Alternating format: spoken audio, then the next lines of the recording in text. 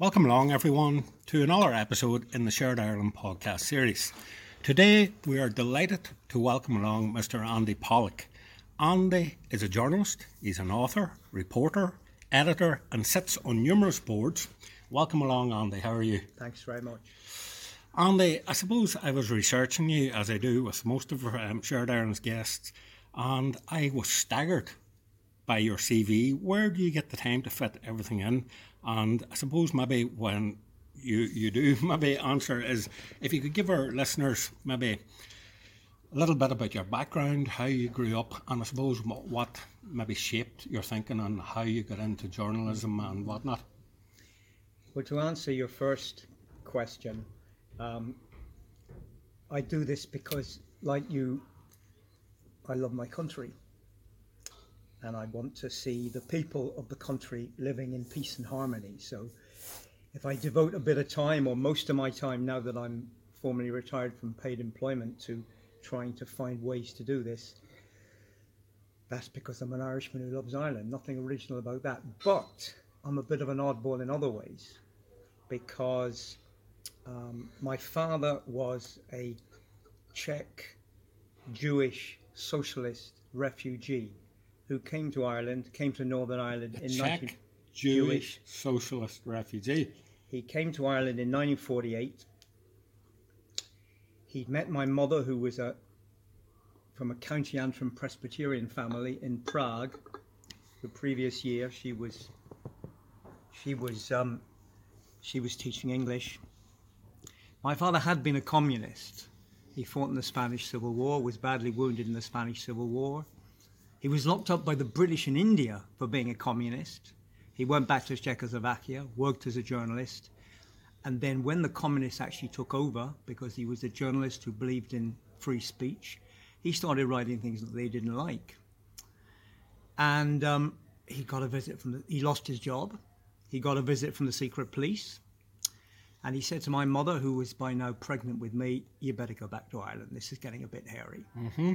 So she flew back to Ballymena with me inside her, and he walked out across the border into Austria about a month later at night, and eventually made his way to Co.Antrim, and didn't spend very long there. I mean, there wasn't much work for a Czech journalist, a left-wing Czech journalist in Co.Antrim. And what year would this say? That was 1948. Okay. So that was the year I was born. Yeah, okay. And so after a couple of years, we went to London, and he became a journalist in London. And I grew up in London with this half Irish, half Czech family. Yeah. So I come for someone who's Northern Irish, I come from quite a mixed up cosmopolitan background. So I was always going to be something of an insider-outsider. Mm-hmm. And my first interest was in Latin America. When I was after I was a student, I hitchhiked around Latin America, and that was the late 60s. Che Guevara, President Allende in Chile. It was for a left-winger, it was a place you wanted to go. And how long did you spend hitchhiking? Well, not very long, about 9 months. Go on, tell us one of your most memorable stories from that. Well, I won't talk about that. I'll tell some stories from later on about Latin America, because I went back to Latin America. Yeah, okay. So in the end, actually, what happened was I was hitchhiking in Colombia in January 1972, and the driver said, "Do you know there's been in your country the British Army has killed a lot of people?" And I said no, and that was a few days after Bloody Sunday. Yes. So something in me said, no, you shouldn't be in Latin America anymore. You should be back in Ireland. Now, I should add that when I left university in 1969, that summer, the first thing I did was I came back to the north and worked in the civil rights movement in Belfast and Derry. And I was part of that group of a kind of ragtag bag of young men and women who joined the people in Derry to help basically to man the barricades to make sure nothing bad happened in the summer of '69. And were you in contact with, Bernard Devlin and Jerry Fitt? And well, I wasn't. I was in contact with Paddy Doherty. Paddy Bogside was the kind of our leader. Mm-hmm.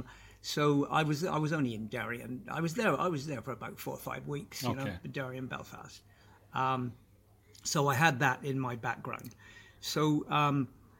I came back to Dublin in 1972 and worked for a small left of centre sparky publication called Hibernia, which has long gone. That was my first job in journalism. I then, after a couple of years, moved to be a sub-editor in the Irish Times. And then, partly to do with a girl I was going out with, I went back to London. There's always a girl involved. There's always a girl, and an Irish girl, a Northern Irish girl, and I ended up, working for a group of specialist publications on Latin America. Very good. I suppose that leads me nicely on to maybe another point. What was it like to be a reporter in Belfast in the late 70s, early 80s? And well, first of all, I should say how I got back to Belfast, because it was a roundabout route. Because I was in Mexico, I was covering Central America as a freelance journalist in the mid-late 70s, and I came back from that to Belfast. Yeah, okay. And I came back to I arrived back in Belfast in 1978, and I worked first for the BBC as a freelance, and then for the Irish Times as a freelance. Yeah. And I suppose most of my journalistic work in the late 70s, well, particularly in the early 80s, was with the Irish Times. Okay. And I worked with some of the great journalists there, David McKittrick, Ed Maloney, Northern editors of the Irish Times. Yeah. And I suppose I was a young journalist. I was a young gung-ho journalist. I wanted to get good stories. This was a great story. I mean, I was a young man, and young men are a bit foolish and a bit reckless, and they're not very wise, so they don't think about people suffering that much. They just think, I want to get the story. As long as they get the headline, exactly. And so I worked with Ed on a number of stories. We for example, we led the journalists on the story of the efforts to solve the 1981 Republican hunger strike, Irish Commission for Justice and Peace, all the background stuff that we uncovered about that. And then the following year, we uncovered the Kincora Boys' Home scandal, where boys in a home were being abused. There was probably British authorities, the police, and people knew about it. They may have connived in it. Yeah. So we broke that story. Very good. So that was me as a journalist, a lucky journalist rather than a good journalist, in that I worked with really brilliant journalists on a number of good stories. What in your time here in the late 70s, 80s, what would you think was the worst atrocity that you, I suppose, I'm not saying witnessed, but that you were involved in, I suppose, telling the story of to the outside world? Well, there were a number, but I suppose there were so many bombings. I remember going to the Ballykelly bombing. When was that? Was that 83, 84? Pub bombing, and being, there very early. I mean, one of the first on the scene, first journalists. That was in the middle of the night. That was a horrific bombing. Random bombing by a loyalist group on a mainly Catholic pub. But I saw some bad things, and I saw dead bodies, and I saw horrific things, and it's very difficult to say what was the worst. That it was a bad time. It was a horrible time. The country was divided down the middle. I mean, I have vivid memories of the hunger strike, and being at hunger strikers' funerals, and then being in loyalist areas where there was a complete barrier of understanding. It was like the two communities in this region were just utterly divided. You couldn't. There was nothing linking them during that hunger strike period. And driving down through Newry and Dundalk, and black flags everywhere, and people, the drum beat and the out marching. I found it deeply depressing. It really. But anyway. Yeah. Please God, problem. We don't go back to that. Please God is right, Andy.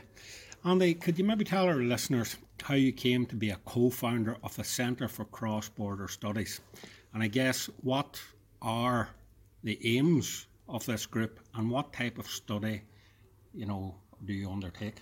Well, I'm going to put that question back a bit, and I'm going to answer. I'm going to say something about something I was involved in before that, which was important, which was the Upsal Commission, which was 92-93. Okay. I was back in Dublin working. I left Belfast in '86. I got married to a Dublin woman there in Nivrian, an RTE broadcaster, and I moved to Dublin and became a staff reporter in Dublin.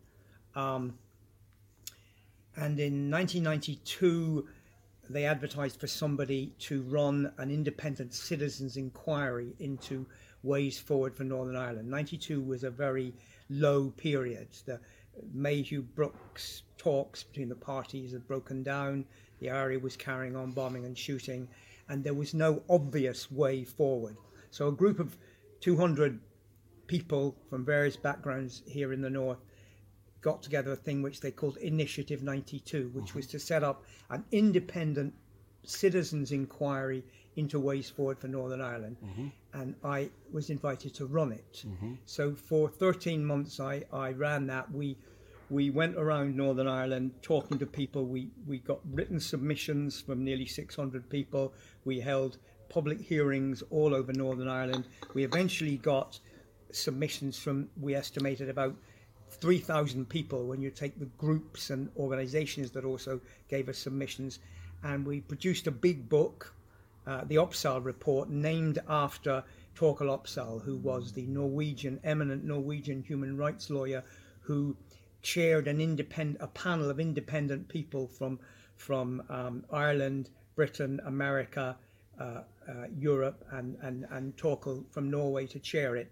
And a big report published as a best-selling book, which people have said fed into the early years of the peace process, particularly the concept of parity of esteem, which was raised very high in the recommendations of that report. Course, yes. So that was very important for me, particularly working with a brilliant man like Torkel Opsahl, who was a kind of George Mitchell type figure. He came in here, he listened, he was a wonderful listener, he was a brilliant mind. He had actually been the rapporteur in the European Commission of Human Rights investigation into the degrading and inhuman treatment of the hooded men who were interned in 1971. He was the rapporteur of that investigation of the European Commission on Human Rights, which found against Britain and found that inhuman and degrading treatment had happened to those men. So he was a marvellous man. It was a hugely important experience for me for working with him. And he brought his experience of conflicts. He was on the UN Human Rights Committee as well. He brought his experience of conflicts all over the world where he'd done reports. And one of the things he always said, which stuck in my mind, that conflicts about people's clashing ideas of self-determination are not conflicts that are solved, they are managed. And he quoted the international lawyer Claire Pally saying, "Solutions are for chemists." So he always said, we have to manage this. That's very true. We have to make sure that we get as peaceful a resolution as possible. He never talked about solutions. And it's funny, it's a subtle difference, but it's a big difference. Very true. Very good. Andy, just coming back, I suppose, touching on you're a co-founder of the Centre of Cross-Border Studies. Could you tell us, I suppose, what that is and... Again, I was with the Irish Times through the 1990s after leaving the Opsahl Commission. I was going back to the Irish Times. I was given leave of absence to do that. And then in 1999, they generously gave me leave of absence again. The then editor, Conor Brady, was very committed to the North and to peace in the North. So he gave me leave of absence yet again. I was education correspondent of the paper at that point, to come up to Armagh to set up the Centre for Cross-Border Studies.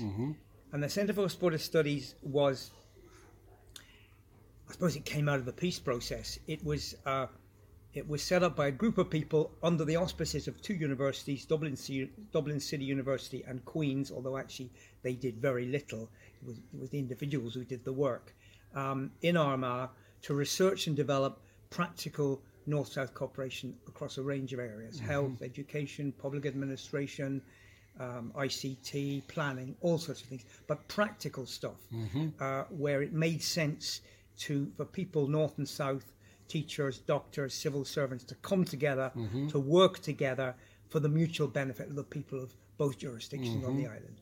So it was successful.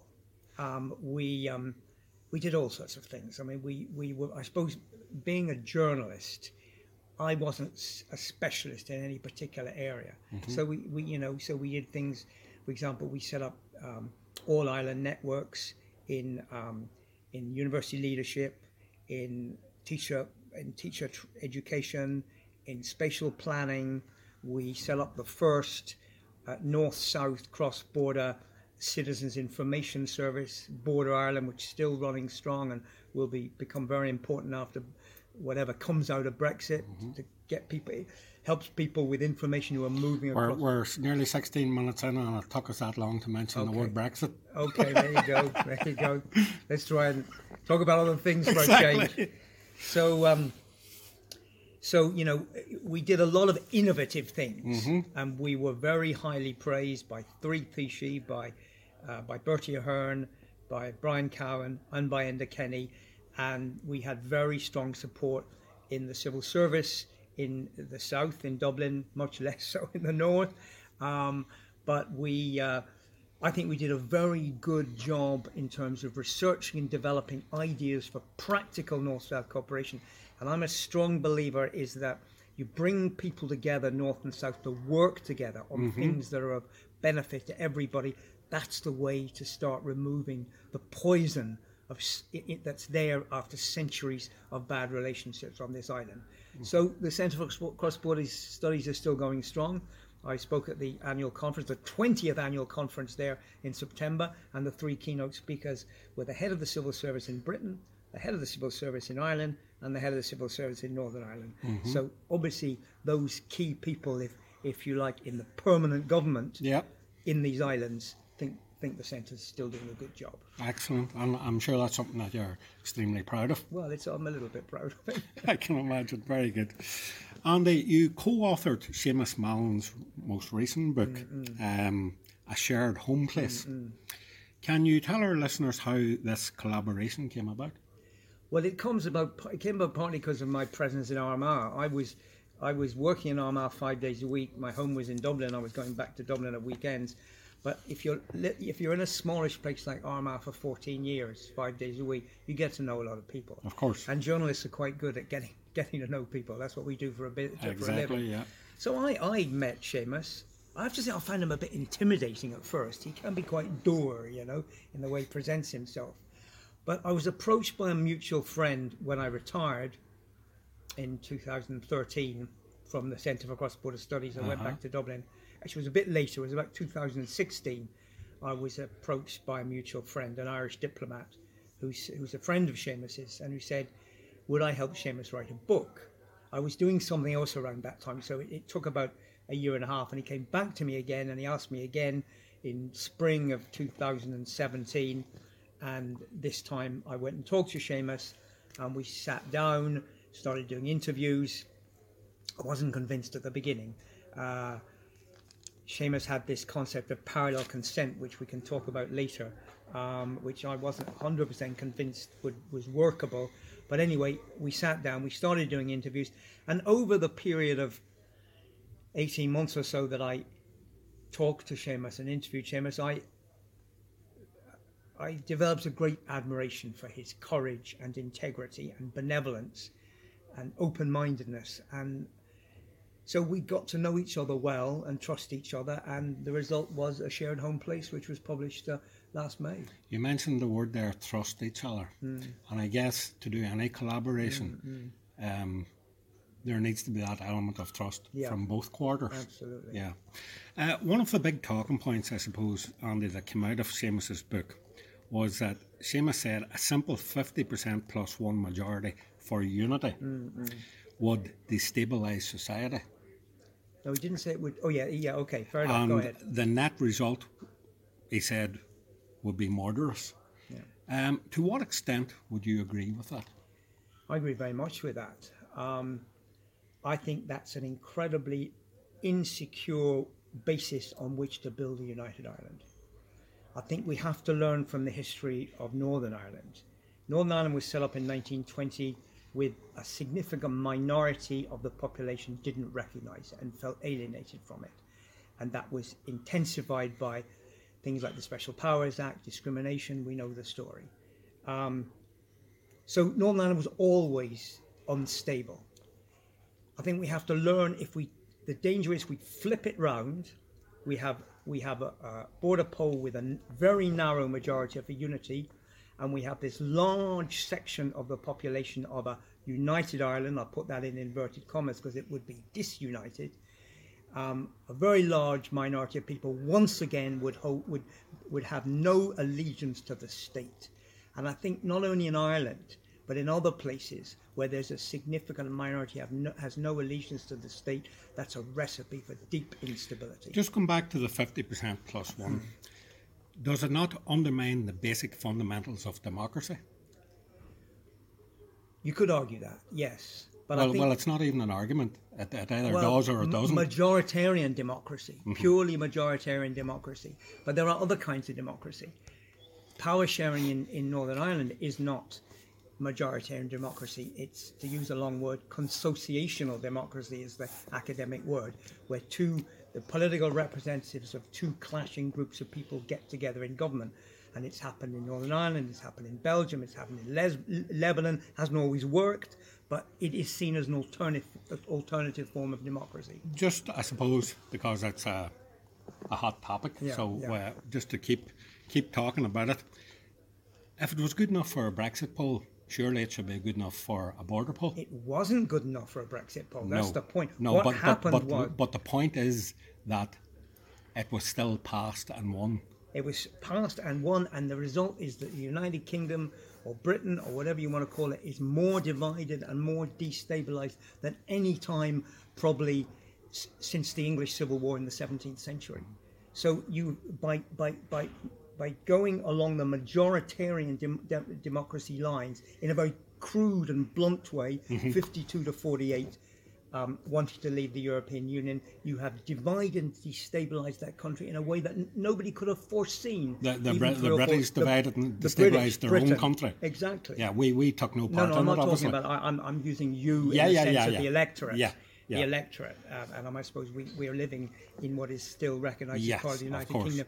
People here also voted in that referendum. Which we voted to remain, obviously. Yeah, and our voice, like the Scottish voice. Yeah, but the point you're making, the point of your question was, is it good? Was it good enough for Brexit? Should it be good enough for a border poll in Ireland? I'm saying Brexit is an example we must not follow because it will lead to as deep division. And can I just add something? Of course. But there'll be one added element. I'm pretty sure, and I'm not the only one, it'll result in more violence.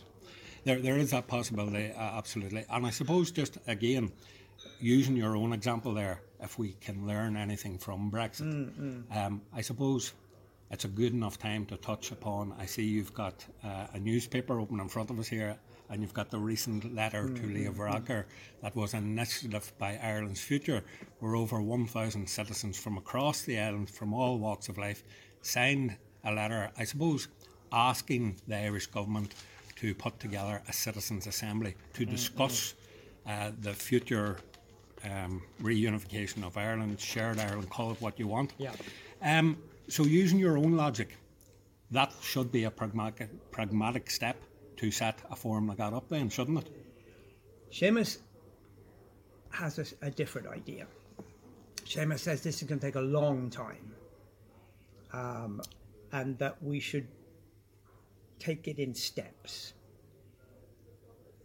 Seamus's emphasis on parallel consent is about trying to get, it's not just about, some people have criticised it for being a very clunky and undemocratic way of demanding a majority of unionists and a majority of nationalists before you have a united Ireland.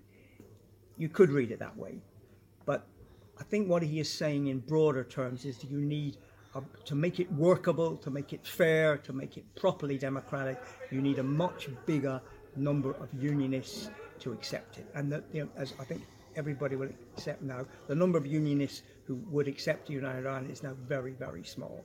So he is saying that we need to move slowly and in stages. I agree. Can I come to Yeah, of course. and bring the unionists along?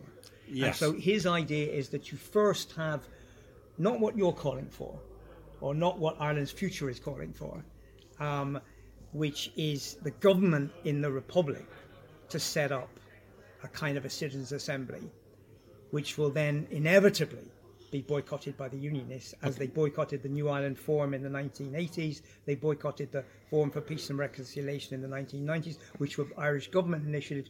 It has to be an independent. But by the way, if the British government set it up, Ireland's future will be happy as well. It doesn't have to be the Irish government that sets this up. Well, Seamus says it shouldn't be governments. Okay. It shouldn't be political parties. Yeah, okay. It should be an independent initiative set up by citizens, by universities, by some unimpeachable independent source that nobody could say, this is part of an overall agenda for United Ireland or whatever. Mm-hmm. So that's it. So he says it would be modelled on a thing like the Upsal Commission. Yeah. And in the book, the Upsal Commission is mentioned. Yeah. Completely independent, international commission of inquiry, chaired by some eminent Scandinavian or Canadian or something. And that will be the first stage. The second stage would be the review process that's in the Good Friday Agreement, that's built into the Good Friday Agreement, which would learn from the findings of what the citizens of Ireland, North and South, have said in the, if you like, Upsal Mark II independent inquiry. Then you move into the review section as it's built into the Good Friday Agreement, where the governments widely consult on the way forward, and only then do you start even thinking about a border poll, because the issues are so sensitive and so potentially dangerous that these things have to be teased out over a period. Seamus doesn't put any time on it, but I would suggest 10, 15, 20 years. Yeah. Can I just go back to something you said there? And I want to ask you to say it, because I don't want to misquote you, what you said. Yeah. Did you or Seamus said there that there should be a greater number of unionists want a united Ireland whenever that time would be than nationalists, and that's the way it should be worked? No, his idea of parallel consent, which is actually built into the Good Friday Agreement for the workings of the Northern Ireland Assembly, is that on certain key votes there has to be a majority of unionists and nationalists for a key decision to pass through. But again, I suppose if it's we'll just say there's going to be a vote on a border poll tomorrow, just for this argument's sake. But there was 5-10 years dialogue done before this vote tomorrow. You know, surely to God, it has to be a simple 50 plus 1%.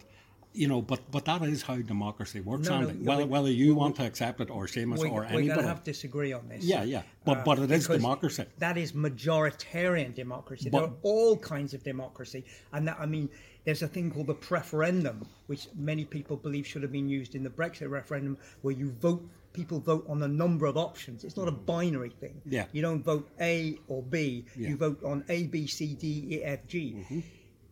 For example, the first past the post system in Britain, you vote and you get one person per constituency is voted in as an MP.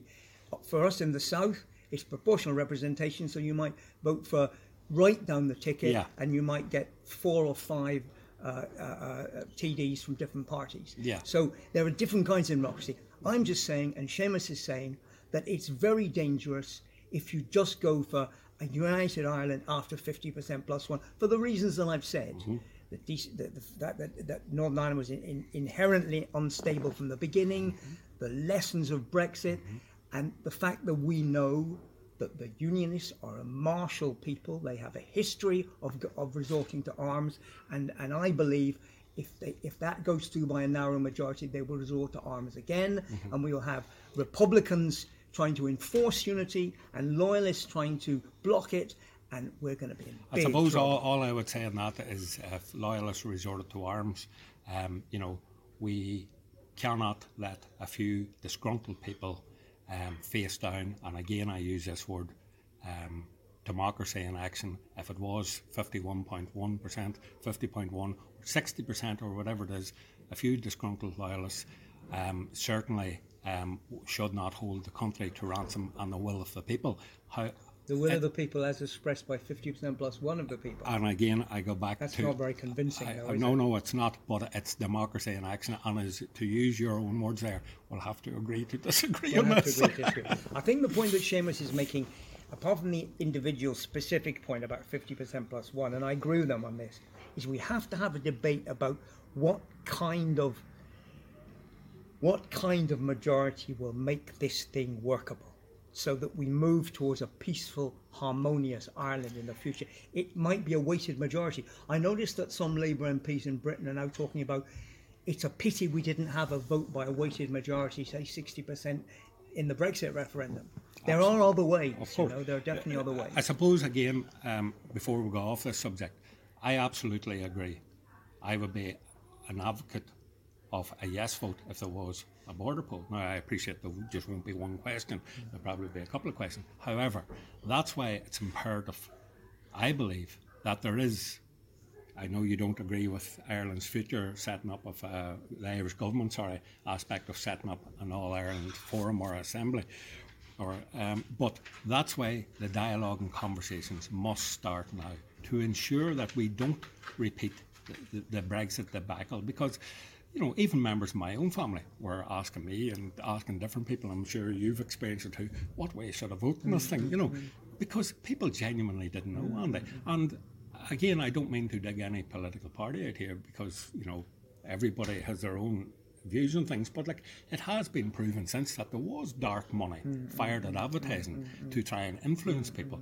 Now, no side has their hands clean, I'm not suggesting that either, but, that's why Shared Ireland endorses Ireland's future in their call for the Irish government to set up a People's Assembly to discuss, plan, get all sides around the table. Now, I appreciate why would a unionist want to come to an assembly to discuss an All-Ireland? I accept. So terminology and language is important. It's not just here. terminology and language. It's that if you have a conversation, and Ireland's future talks about a conversation, it can't be closed off. There can't be a predetermined outcome. Of course there Whereas can't. the leader or the spokesman of Ireland's future, quoted in the Irish Times this week, talks about, I would like to hear a warm embrace for the unionist tradition in an all-island constitutional entity. Now that's saying to unionists, we'll have a conversation, but there's only one outcome, and that outcome is predetermined, and it's unity. What I am saying that there has to be a conversation which is open-ended, that allows more than one option, because otherwise, frankly, pragmatically, the unions won't take part in the conversation. It could include some version of a new version of power sharing within the United Kingdom. It could be some form of federalism. But how will we know if they don't get? How will we know if the unions don't attend this have this conversation? Because they won't have it the way it's couched at the moment. That there's only one determined outcome. Can I just say something? Of course. I know a unionist politician, an open-minded unionist politician, who was in conversation with a Fianna Fáil senator recently. And he said to the Fianna Fáil senator was asking about the union's reluctance to think about unity. And he said, you're asking me to give up my country. What would you say if I demanded that you gave up your country? Yes. Now, if it's couched in those terms, there's no conversation. There have to be, both sides have to give a bit. Of course. There have to be possibilities in the middle between a unitary state. I don't believe, as somebody from a half unionist background, that unionists will ever accept being citizens of a unitary Irish state. So there must be somewhere in between the unitary Irish state and the way things are at the moment, integration with the United Kingdom. There must be ways in between. It'd probably be complicated, like the Good Friday Agreement was complicated. I think we're actually very close on agreeing here on that, and I'll tell you why, because everything that you're only after saying, I fully endorse and agree with. And I suppose that's why I'm endorsing Ireland's future and their letter and their call on the Irish government to set up a citizen assembly. And just let me finish on this, is so that we can get everyone around that table and hear the unionist, loyalist community fears, hear their concerns, to say what you're only after saying. And I know you or I can't speak on behalf of anybody, but I want to hear, what are they afraid of? And then, until I hear that, then I can possibly help address it and reassure them. And can I just add in this one last thing before you come back to me? Peter Robinson alluded to this last year as I'm sure you well know, that he said, and he used the house insurance analogy. He says, while we don't expect our house to burn down, that's why we take out insurance in preparation for the worst case scenario. So even Peter Robinson, an ex-leader of the DUP, like, I think one of the frustrations is that unionism could be walking headlong into something here, and if they don't get around the table and at least let their voice be heard, unfortunately, the 50.1% could catapult them into something, as you rightfully say, where they probably don't want to be there. So at least come around the table and have a stake in the conversation and take ownership of it and have your voice heard. Well, then the terms of reference have to be different. You can't just say this is a conversation about Irish unity, because that is the unionist's worst nightmare. You can't say, we'll have a conversation. What are we going to have a conversation about? Irish unity. Oh, that's our worst nightmare. We've been fighting to prevent that for the past 100 years. We don't want to talk about that. But if you have terms of reference which are open-ended, like, for example, the Upsal Commission, we'll talk about our terms of reference in the Upsal Commission, where we'll talk about anything that's about the good of Northern Ireland, or whatever you want to call it. So this would be something about the good of Ireland, the two parts of Ireland, together or separately. That's what we want to talk about. And maybe, just maybe, you might persuade a few unionists to go along with that, if they don't think it's all a set-up to get them into talking about a united Ireland. And by the way, I suppose before we go off this, I do also agree with you.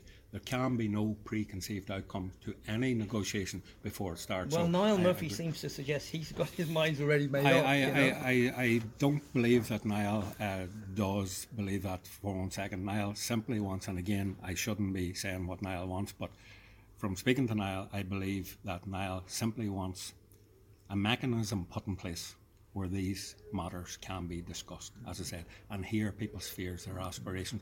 And also, it's an opportunity for the Irish government and Leo Varadkar to make a very significant statement here. To turn around and say, we cherish everybody on this island. Well, you said that many times. I know, but put it into practice now. They all say that. Talks to put it into practice, Leo. And set this forum up and extend the arm of friendship to all citizens on the island. This is not the way to do it, because if you set it up in the way that Ireland's future wants it to be set up, the unionists won't turn up. So there's no point in it. It's not going to work. Seamus also spoke, and I think with this subject may be covered, but in his book about how nationalists must show generosity to their union's neighbours, and I appreciate we've kind of touched on this, but we could maybe flesh it out a wee bit more. That how nationalists must show generosity to their union's neighbours if they are to convince them of the merits of unity. In your opinion, but Andy, what does this generosity look like, and what shape does it take? Now, I know we've already discussed you don't agree with Ireland's future, but I think that it should take two forms. Okay. It should not involve pressuring them into a border poll in the near future. That another effort has to be made to share this place politically. I know the DUP are extremely difficult, but another effort has to be made. The Good Friday Agreement set up an extremely delicate, careful, balanced mechanism so that the political representatives of the two communities could run this place together. And if there is a united Ireland one day, nationalists and unionists, Catholics and Protestants are still going to have to learn to live in this place and run it together. So that's the first thing. There must be another serious effort to get back to power sharing, get back to the institutions, get back to the assembly. I know you want to go on, but just on getting back to power sharing, getting back, stormed up. What do you believe is the biggest obstacle preventing that at the moment? Well, as I understand it, it's the DUP's opposition to an Irish Language Act. But that's surely, and I understand also that in February 2018 and last July, they were very close to something around the Irish Language Act, around a few other things, and the DUP freaked at the last minute and Arlene Foster felt she couldn't sell it to her party membership, and I think probably Nigel Dodds played a very negative role in that. I think I think we're close. I think the main barrier is the DUP's fears and they can't sell it to their stubbornness. community. But I think post the Brexit mess, there must be people in the unionist community that go, wait a minute. If we don't do something serious here about sharing power again, our position in the United Kingdom is going to be seriously endangered. Do you think these new talks will just say sometime next year about getting Stormont back up and running after Brexit is done and dusted? Do you think, Arlene, will she still be leading the DUP? I'm not a working journalist anymore. I don't talk to those sort of people, so I don't know. Whether it's Arlene, whether it's Jeffrey Donaldson, this is an issue, this is a nettle that has to be grasped. And I understand from my former journalistic colleagues and, I don't know, senior civil servants who I occasionally talk to, that Arlene was prepared to do a deal both in February 2018 and in July earlier this year. So it wasn't Arlene, she didn't block it, other people blocked it. Other people that she tried to sell it to. Okay. Yeah. Sorry, you were going to make a second point. The second point in terms of generosity is, I think nationalists who are now in a stronger position are in the ascendant because of the demographic figures, larger Catholic population, because Brexit is the Brexit package that Boris Johnson has put forward is going to be a blow to unionism. I think the nationalists are in a stronger position, and I think they should offer the unionists not just a unitary state. We're going back to the previous part of our conversation. There are other options which the unionists can live with, and I think that's why I think it's so important that any, whatever you call it, inquiry, citizens' assembly, forum that is going to be discussing these matters has to keep all the options open, because nationalism, which after all is Irish nationalism, is the majority community and political philosophy on this island, has to be generous to unionism, which is the minority community, and offer them things which are some way short of a unitary state. For the reason that I said earlier, I do not believe that unionists will ever feel loyalty to an Irish unitary state.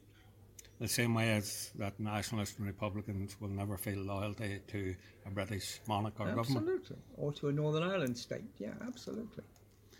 A lot of conversations still to be had, aren't there? Absolutely. But I mean, if you're going to have a conversation, as opposed to dictating to somebody, there has to be a certain level of equality, there has to be a certain level of comfort on both sides, and there can't be predetermined outcomes. Absolutely, there should be no predetermined outcomes before a negotiation starts. And I say, again, we'll agree to disagree. That's why negotiations must start. But they're not negotiations.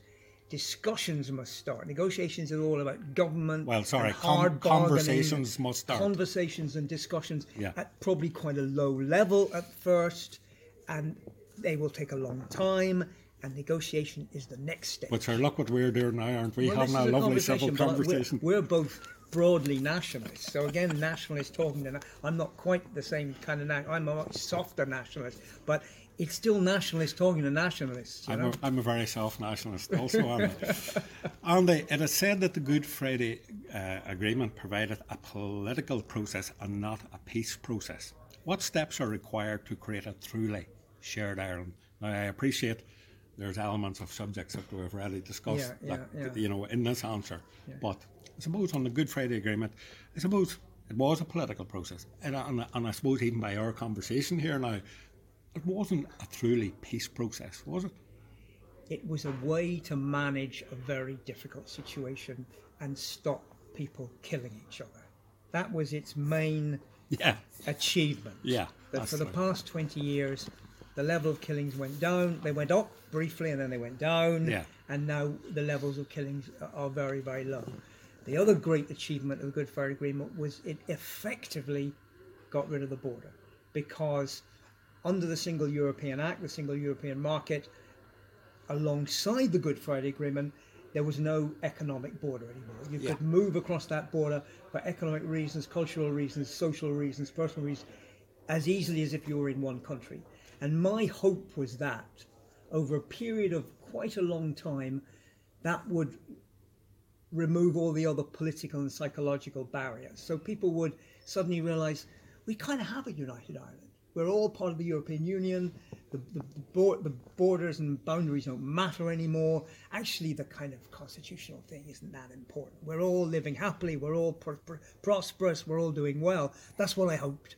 And for a few years, up to 2016, in a very slow way, that was happening.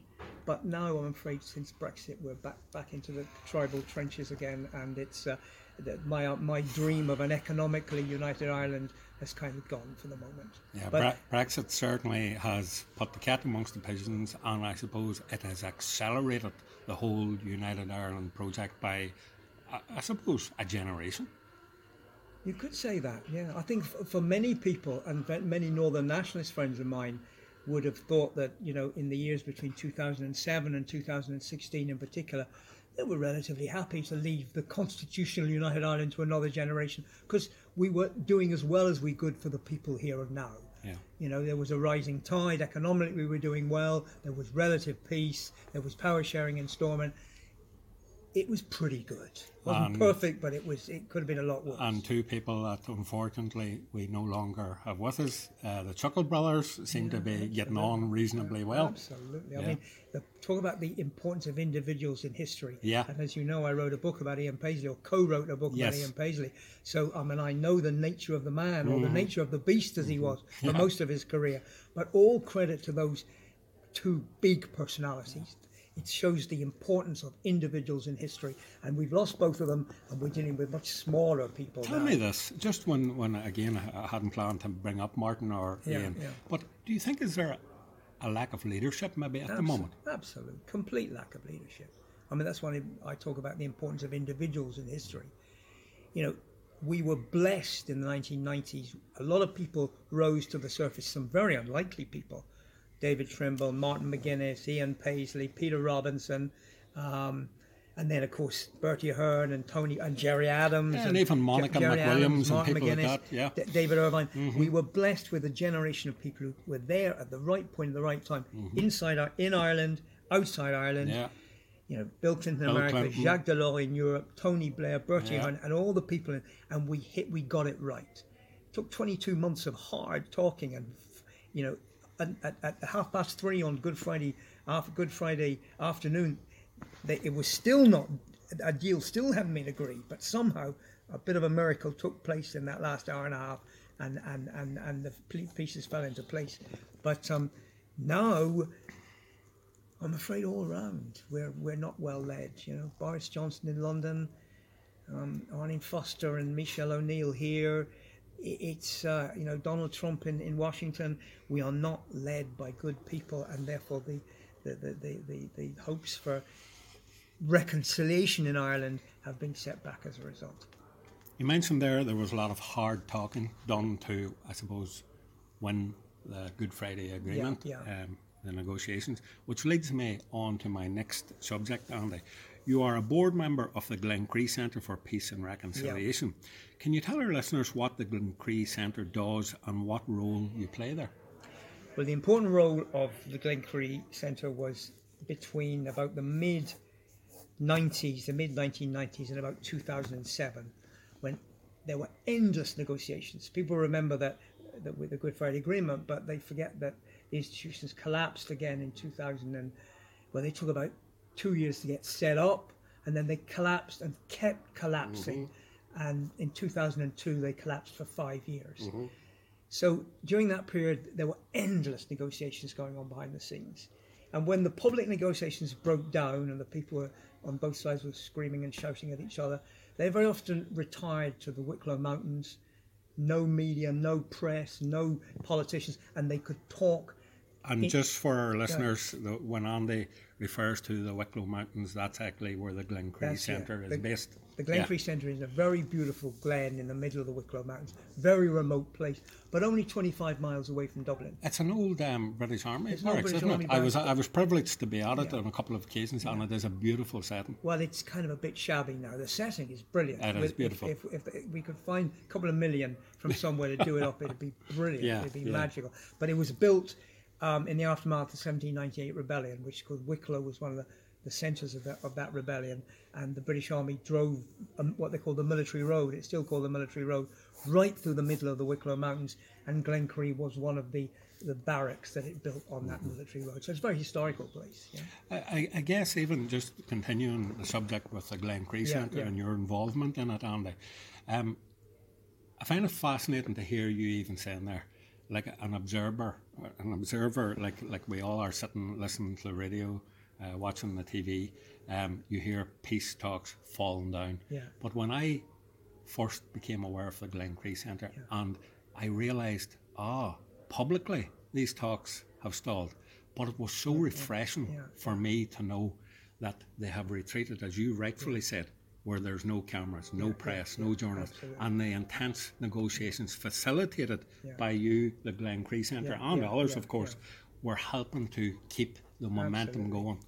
I think, for example, for loyalists and even the DUP, although the DUP don't go to Glencree now, but back in the 90s, there's loyalists and even the DUP, and the DUP are terrified about going to the south, but they found this was a safe space. We have expert conciliators and mediators who organise these sessions, and they found that all very reassuring and comforting.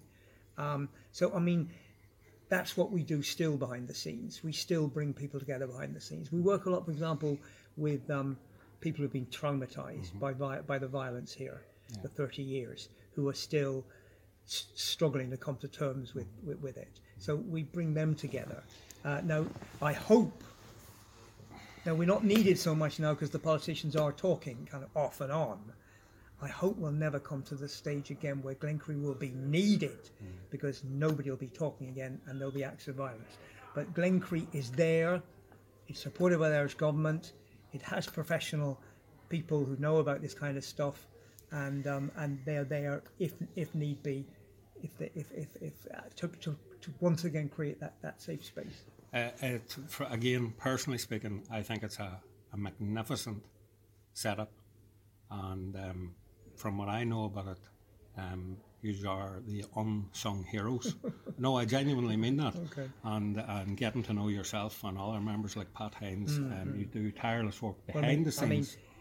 I don't want to emphasise that, but there's a man you mentioned who does tireless work behind the scenes and under the radar. Who's that? I'm not going to mention him again because he prefers not to be mentioned. Yeah, no problem. But he is a genuine peacemaker. Yeah. He works for Glencree, but he spends most of his time up here. Yeah. And he works to bring people together on both sides, from every side, absolutely, including the most alienated and difficult people. He has the ugly conversations. He does. He has the ugly, he does indeed. Yeah. Absolutely. Andy, tell me this, from what you have seen, does Boris Johnson understand or really care about the people in the north? Now, again, that's the people in the north. So I'm not picking out one community. Or does any British government really care about us? In your opinion, of course. No is the answer for Boris Johnson. Clearly. Boris Johnson cares about Boris Johnson and being the Prime Minister. Yeah. Now, I think it's, to be fair, the period between the early 90s and about 2010, there was a very, very major commitment by the British political class, by the senior politicians in Britain, led by John Major, Tony Blair, Gordon Brown, and their senior civil servants. No, it goes back earlier, actually. It goes back to the Anglo-Irish Agreement in the mid-80s. From the mid-80s to about 2010, there was a huge commitment by senior people in British politics and the civil service to resolve what they saw as this endless problem of Northern Ireland and the troubles in Northern Ireland. So there was huge intellectual commitment. Of course, it was also by people in America, by people in Brussels, by people in Dublin.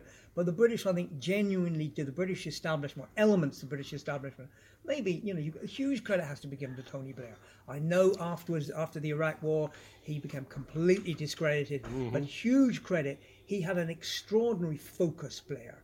He was a brilliantly talented politician. As you alluded to earlier, the likes of him, Bertie, Bill Clinton, the right people were there at the right time. They were all brilliant politicians, flexible, clever politicians. They're not the most honest people in the world, but good politicians aren't necessarily honest. That's why you're not a politician. I'm not a politician.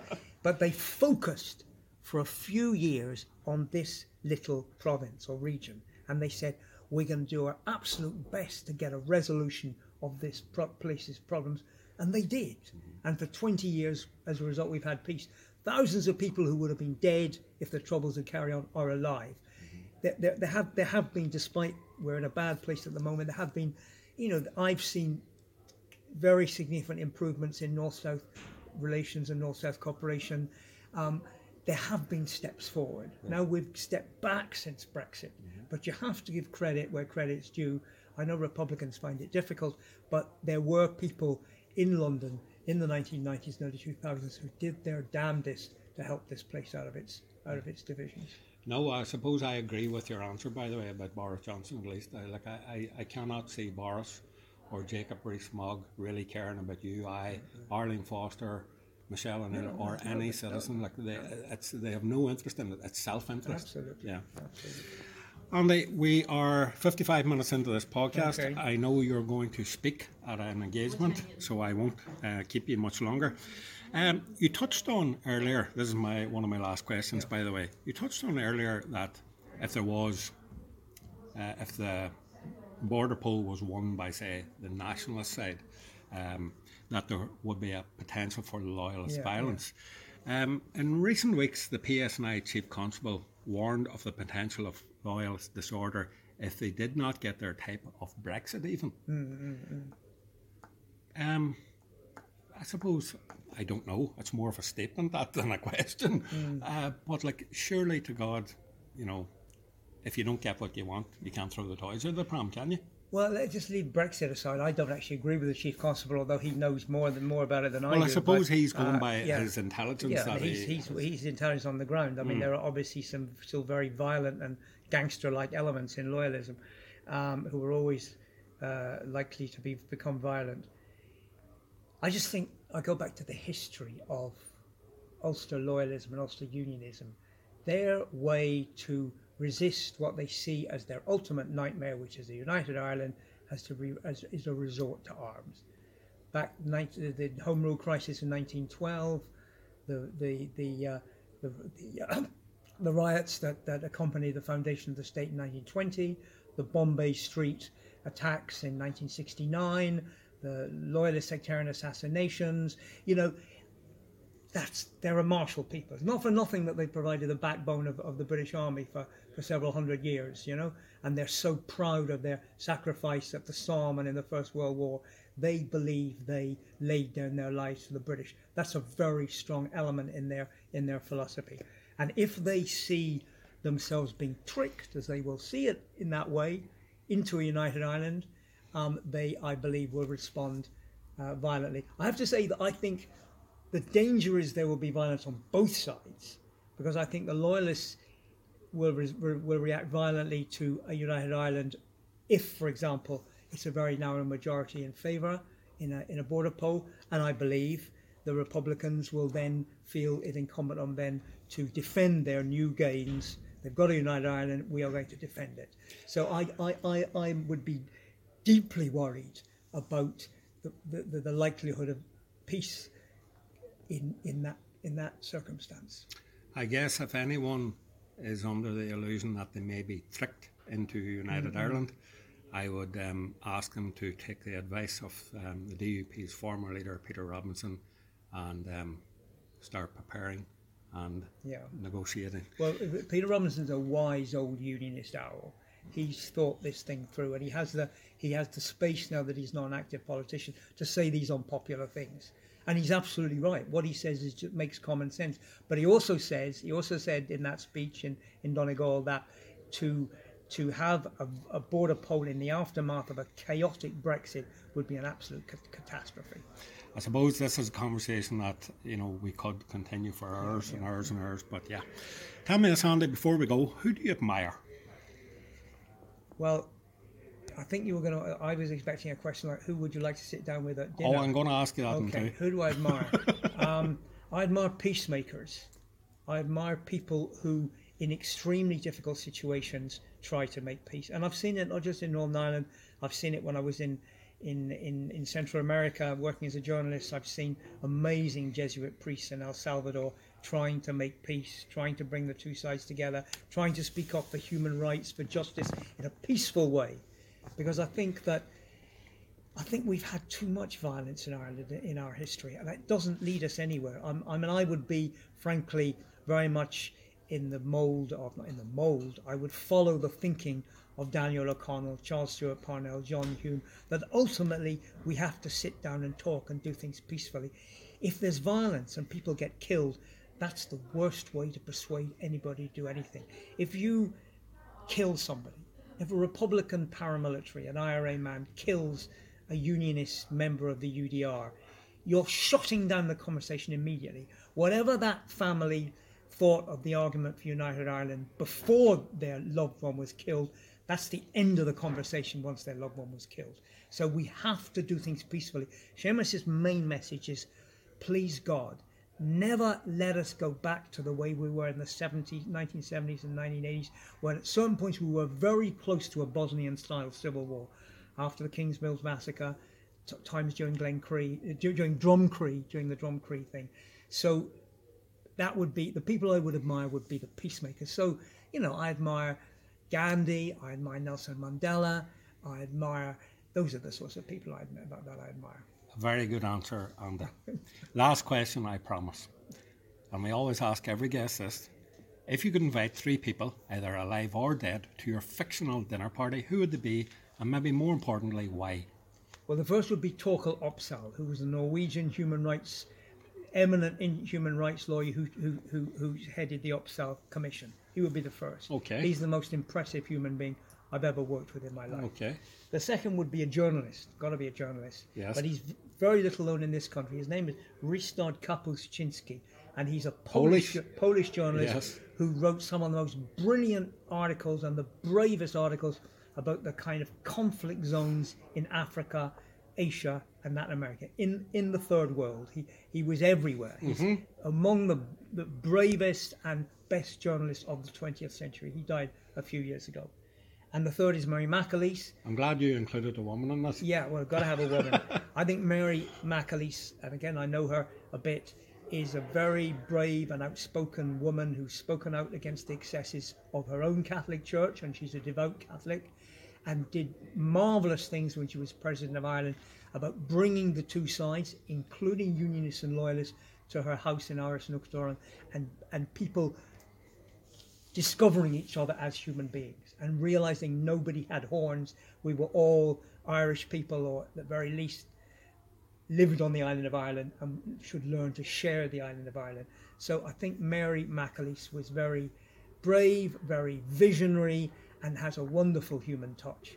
So I remember thinking, when she once gave me a hug and a kiss, I thought, I can die happy now. I've been kissed and hugged by the President of Ireland. 3 very interesting people, and it's refreshing to hear somebody coming up with different names, because I tend to get the same ones all the time, like, as you said, Nelson Mandela, Gandhi, whatever.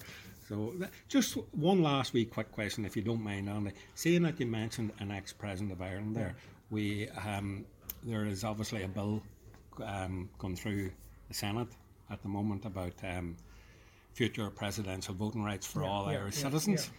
What is your take on that, and do you agree that all Irish citizens should be able to vote for their president, or what's your opinion? Yeah, I agree. All Irish citizens should be able to vote for the president. I'm not sure about immigrants. I'm not sure about people who have the right to an Irish passport. Diaspora. I'm not sure about that. Yeah. Because somebody who's been out of Ireland a long time in America or Australia really doesn't know much about this country. Then I suppose the argument is, tell them that they're not an Irish citizen and they do not have the right to vote for their president. You'll soon get a different story. Yeah. Well, my emphasis would be, I haven't thought that one through, but my emphasis would be, I think it is right that the people on the island of Ireland should have the right to vote for the president. And what I hope it would lead to is we'd have presidents like particularly Mary Robinson and Michael D. Higgins, who are not threatening to unionists, who are all-encompassing, inclusive figures who would be able to talk to unionists, because I think that could be a good role for a future president of Ireland. On that note, Mr. Andy Pollak, it has been an absolute pleasure speaking to you today, and I genuinely mean that. I enjoyed the conversation. I enjoyed the little to and fro that we had during it, and it was done very respectfully, and I believe that's how all negotiations should take place as we move on into a peaceful and shared Ireland. Thank you very much. Okay.